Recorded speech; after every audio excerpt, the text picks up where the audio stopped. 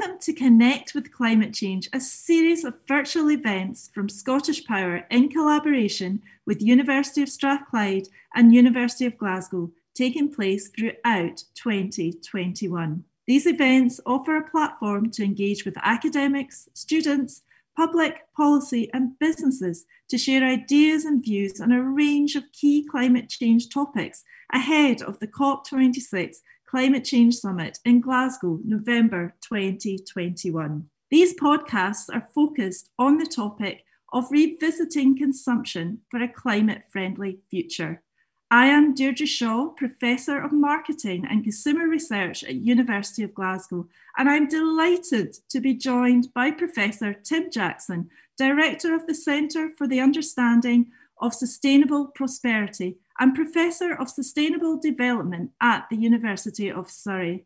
Professor Jackson is a world-renowned expert on sustainability and author of acclaimed publications, including the landmark book Prosperity Without Growth and, most recently, Post-Growth: Life After Capitalism.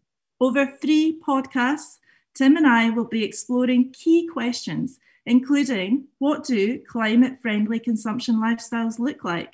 What changes are needed to support a sustainable consumption future? And how can we support and embed behavioural transformation in consumption? Welcome to the first of these 3 podcasts, where we will focus on consumption in a sustainable society. So welcome, Tim. It's really great to have you here. Tim, you've just published a new book, Post-Growth: Life After Capitalism. So I have. I really enjoyed it and would absolutely recommend it. In this latest book and throughout your work over many years now, you've pointed to the problems of overconsumption to both human and planetary prosperity. So referring to the cycles of consumption that succeed so well because they failed to satisfy, and the iron cage of consumerism. So we're really presented with an image of citizens being trapped by consumption. So before we unpack these challenges in our later conversation, I'd like to start on a more visionary note and ask, as you also invite us to do in the book, to dare to see beyond and imagine and to dream, if you like, of a society where we've got this right, and ask you, what does consumption look like in a sustainable society? I think it's really important to distinguish, Deirdre, between consumption and consumerism, because we're never not going to consume. We're never not going to have consumption, and that is obviously going to involve, you know, consumption of material, consumption of energy, consumption of services, consumption of things in some form or another. And so I think what we're talking about really is going beyond consumerism. And I would define, I know there are very different ways of doing this, but I would define consumerism in a way as an attempt to fulfill all of our needs, social, psychological and material, through the consumption of material things. And so we turn over, it's almost as though we turn over our entire human aspirations to processes of consumption. And to me, that's kind of what consumerism is. And so the vision, if you like, is of thinking of our human aspirations for what they are. In other words, for being psychological needs, for being social needs, for having to do with relationships, to having to do with friendship and community, and to some extent also to having to do with our own physical, psychological and social health, and putting that concept at the heart of our vision, so that we go back, if you like, we go back to the roots of what it is to be human, to ask what it means to be well and to do well in society, and to place that at the heart of our vision of human progress. And I think that's a place where actually we can be materially light, we can do with less consumption, we can have fewer material things, we can feel less burdened, we can be freer, we can explore our own human potential from a very different perspective, not one which is judged by how much we have or how much we own, but actually by the richness of what we do and how we interact with each other and what forms of fulfillment we achieve. And it's that sense of a richness that lies beyond consumerism and beyond consumer things and beyond consumption itself, that I think is the vision that I'm trying to paint in post-growth. And I'm trying to, I think, almost recover, if you like, a sense of the human spirit that goes beyond materialism. And I think that's a really helpful and important distinction to start out with in terms of consumerism and consumption. So thinking about this vision, what would be the key changes that we might observe in terms of our role as consumers in our markets and how we kind of understand consumption? There are lots of things that kind of would need to change, but for me, it's important to approach this in the right sequence. And I kind of think, in a way, the right sequence is to think, well, what's wrong with the system that we have, that we would, and how precisely would we want to shift that? And to me, one of the things that comes to mind there, one of the most important things, is this question of shifting away from a metaphor of growth, a metaphor of more and more, towards a metaphor actually that to me belongs to the most crucial lesson that we've learned from the pandemic. It belongs to the lesson of health, and that is a metaphor of balance. If you think about health is not continual growth. It's not about more and more. It's actually much more about balance. It's much more about not having too much and not having too little. It's not this simple idea that more and more is always better. It's actually that there is a kind of a point at which things are optimal, at which things are balanced, at which point the organism is functioning well, at which point the mind is functioning well, at which point our appetites are in balance, at which point our skills are in balance with the challenges that we face in society. And to me, it's understanding that what we're aiming for is balance rather than a sort of linear or exponential increase. That's the foundational point, if you like, from which we begin to design our approach to this vision. And where it's gone wrong, it seems to me, of course, is that markets don't really do that very well. They don't distinguish at what point, for example, food is a good thing to have as opposed to less food in certain circumstances. And so we find ourselves, continually advertising foods to our kids that are not only not particularly nutritious, so they don't satisfy nutrition balances, but they are in excess things that lead to imbalances in health. And so handing over all of these functions to markets and to profit-making firms whose goal is to accumulate profit is a recipe for social disaster. And so I think we have to we look at ways that have to rein in that profit maximization motive, that work to the benefit of society and individuals rather than just shareholders, and that think beyond the simplicity of the market, that profit maximization principle of the market, and towards a principle of the balance that contributes to the health of the individual, to the health of populations, ultimately to the health of the planet as well. I couldn't agree more. This balance is really top of our minds right now, I guess, in terms of our own health and planetary health. I wondered if you could say a bit about how, in this vision, in what ways does the economy support human and planetary health? I mean, that's a really good question. And obviously what I'm kind of suggesting is that that's exactly what the economy should be doing, in the sense, if health is a fundamental basis for prosperity, and the economy is about delivering prosperity and provisioning prosperity, then its principles must be aligned with health. It must be aligned with the health of the body, with the health of the psyche, with the health of community, and with the health of the planet. And so we're talking in terms really of rethinking economics as a kind of economy of, if you like, an economy of care, because it's care that is a fundamental basis for assuring our health in all sorts of different ways.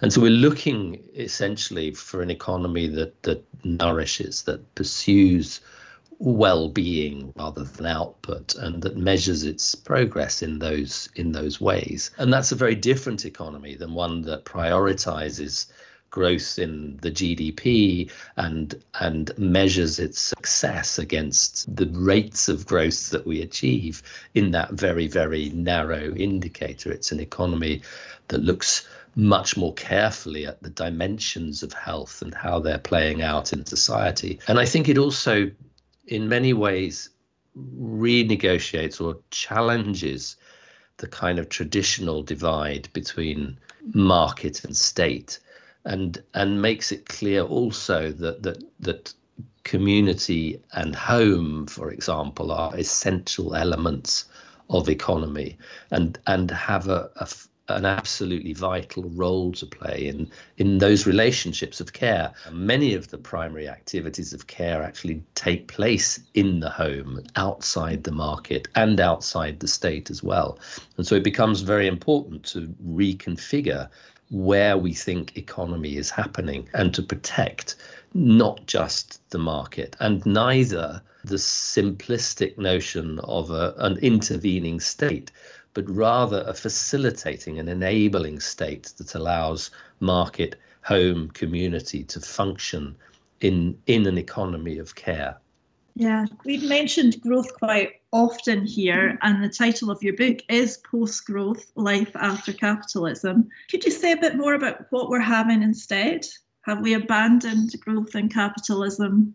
It's difficult to sort of talk about abandoning, because what we have to do, I think, is build the foundations for what follows, and we have to build those foundations firstly from that clear vision, and insofar as the vision is a vision of health and the economy that guides it is an economy of care, one of the things that we have to do very urgently, I would say, is to protect the livelihoods that in their turn protect our care.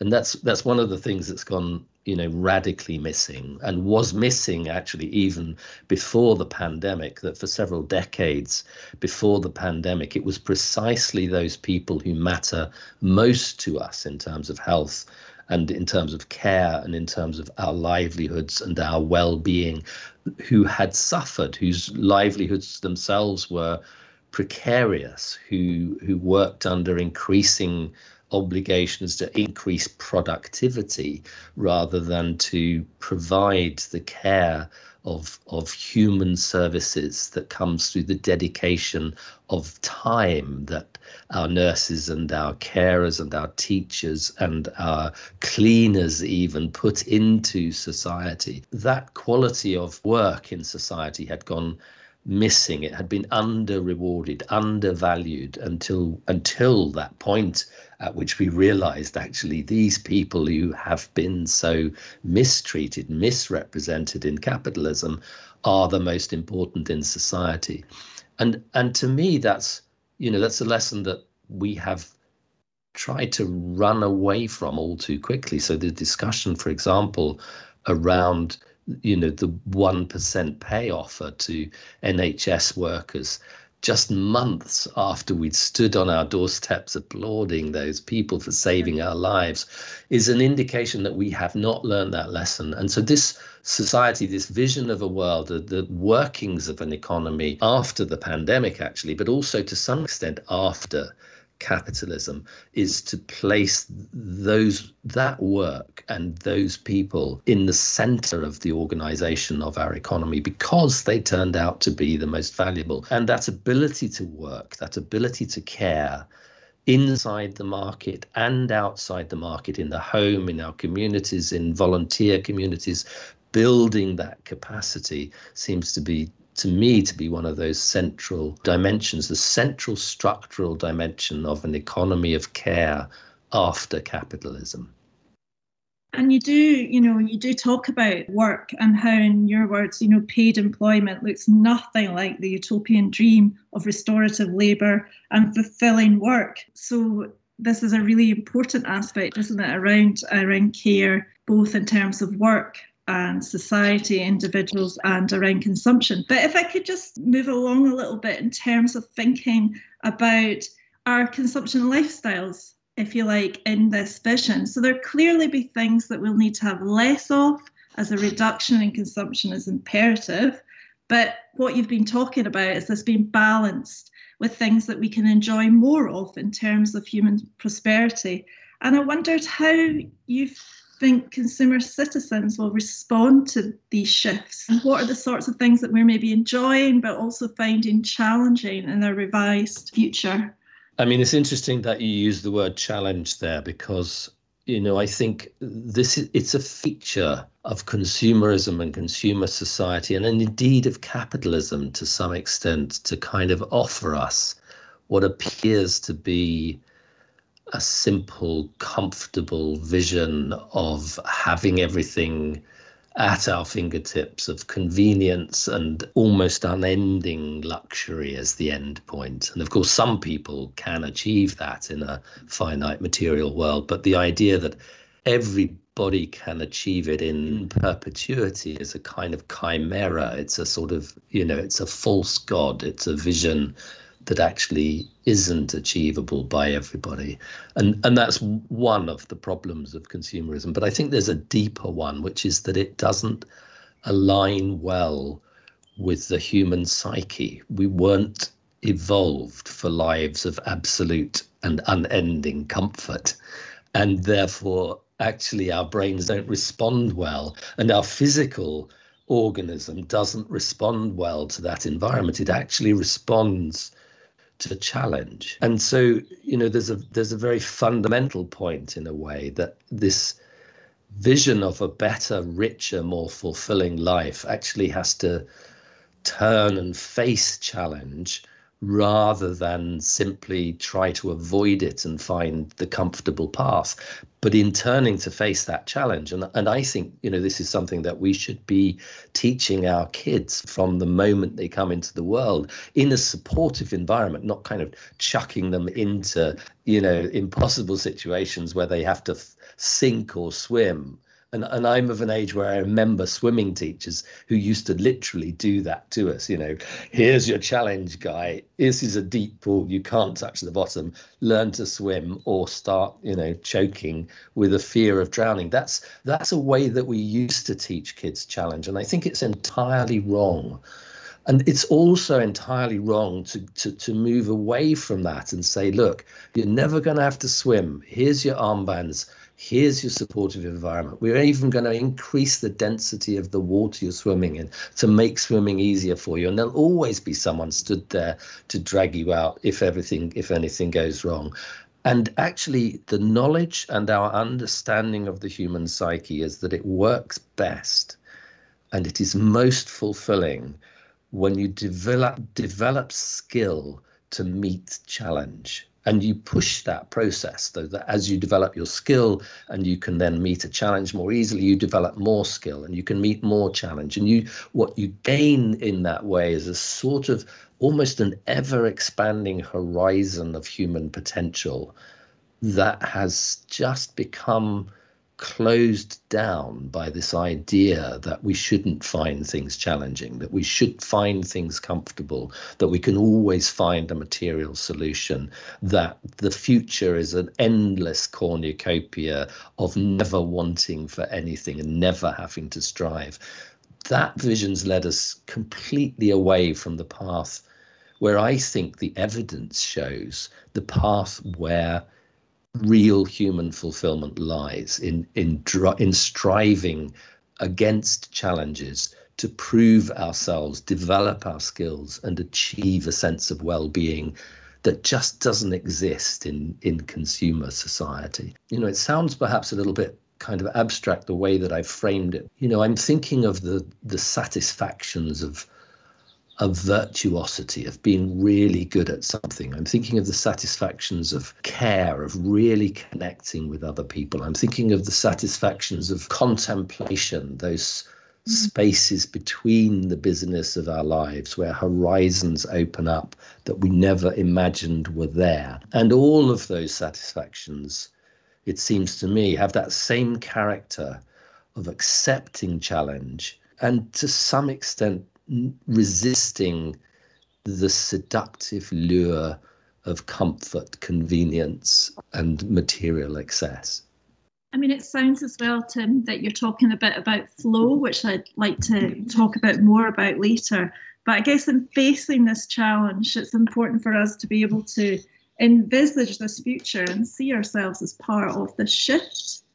Yeah, I mean, I think it's definitely important to know what those routes are towards this place.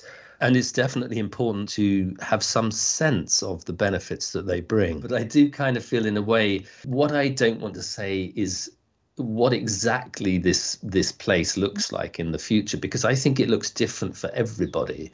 And I think one person's vision of it is not the same as actually people discovering that vision for themselves. I think the lockdown, I would argue, gave us some insights into it at certain points. And I'm not trying to trivialize the kind of either the tragedy of the pandemic or indeed the real huge human difficulties that people suffered under lockdown. But I think there were moments there where we could see that a life in which we were more connected to nature, in which we had stronger relationships with each other, in which we were not driven constantly into the mindset of shopping and materialism, in which we developed those new skills that we had kind of forgotten about.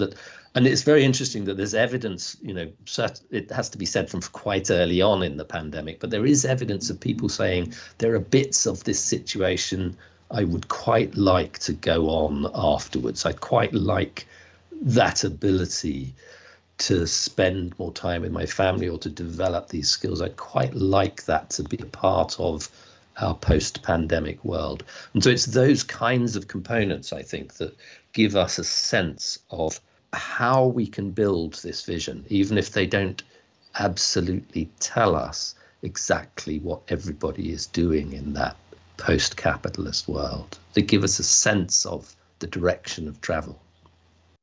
I think, Tim, you very kindly answered the question you said you didn't want to answer. Oh, good. That's always good. By giving us a sense of what would be the kind of critical differences, the sorts of things that we would see in this vision that would show that we have moved forward around those kind of relationships and the insights that we've seen from the pandemic. Yeah, I mean, I think also the other thing we would hope we had seen, at least, is that we didn't have such a huge footprint on the planet, that we weren't destabilizing the climate and using resources faster than they could be replaced and damaging our oceans and our rivers and so on. So that would be a consequence of having got this right, this vision.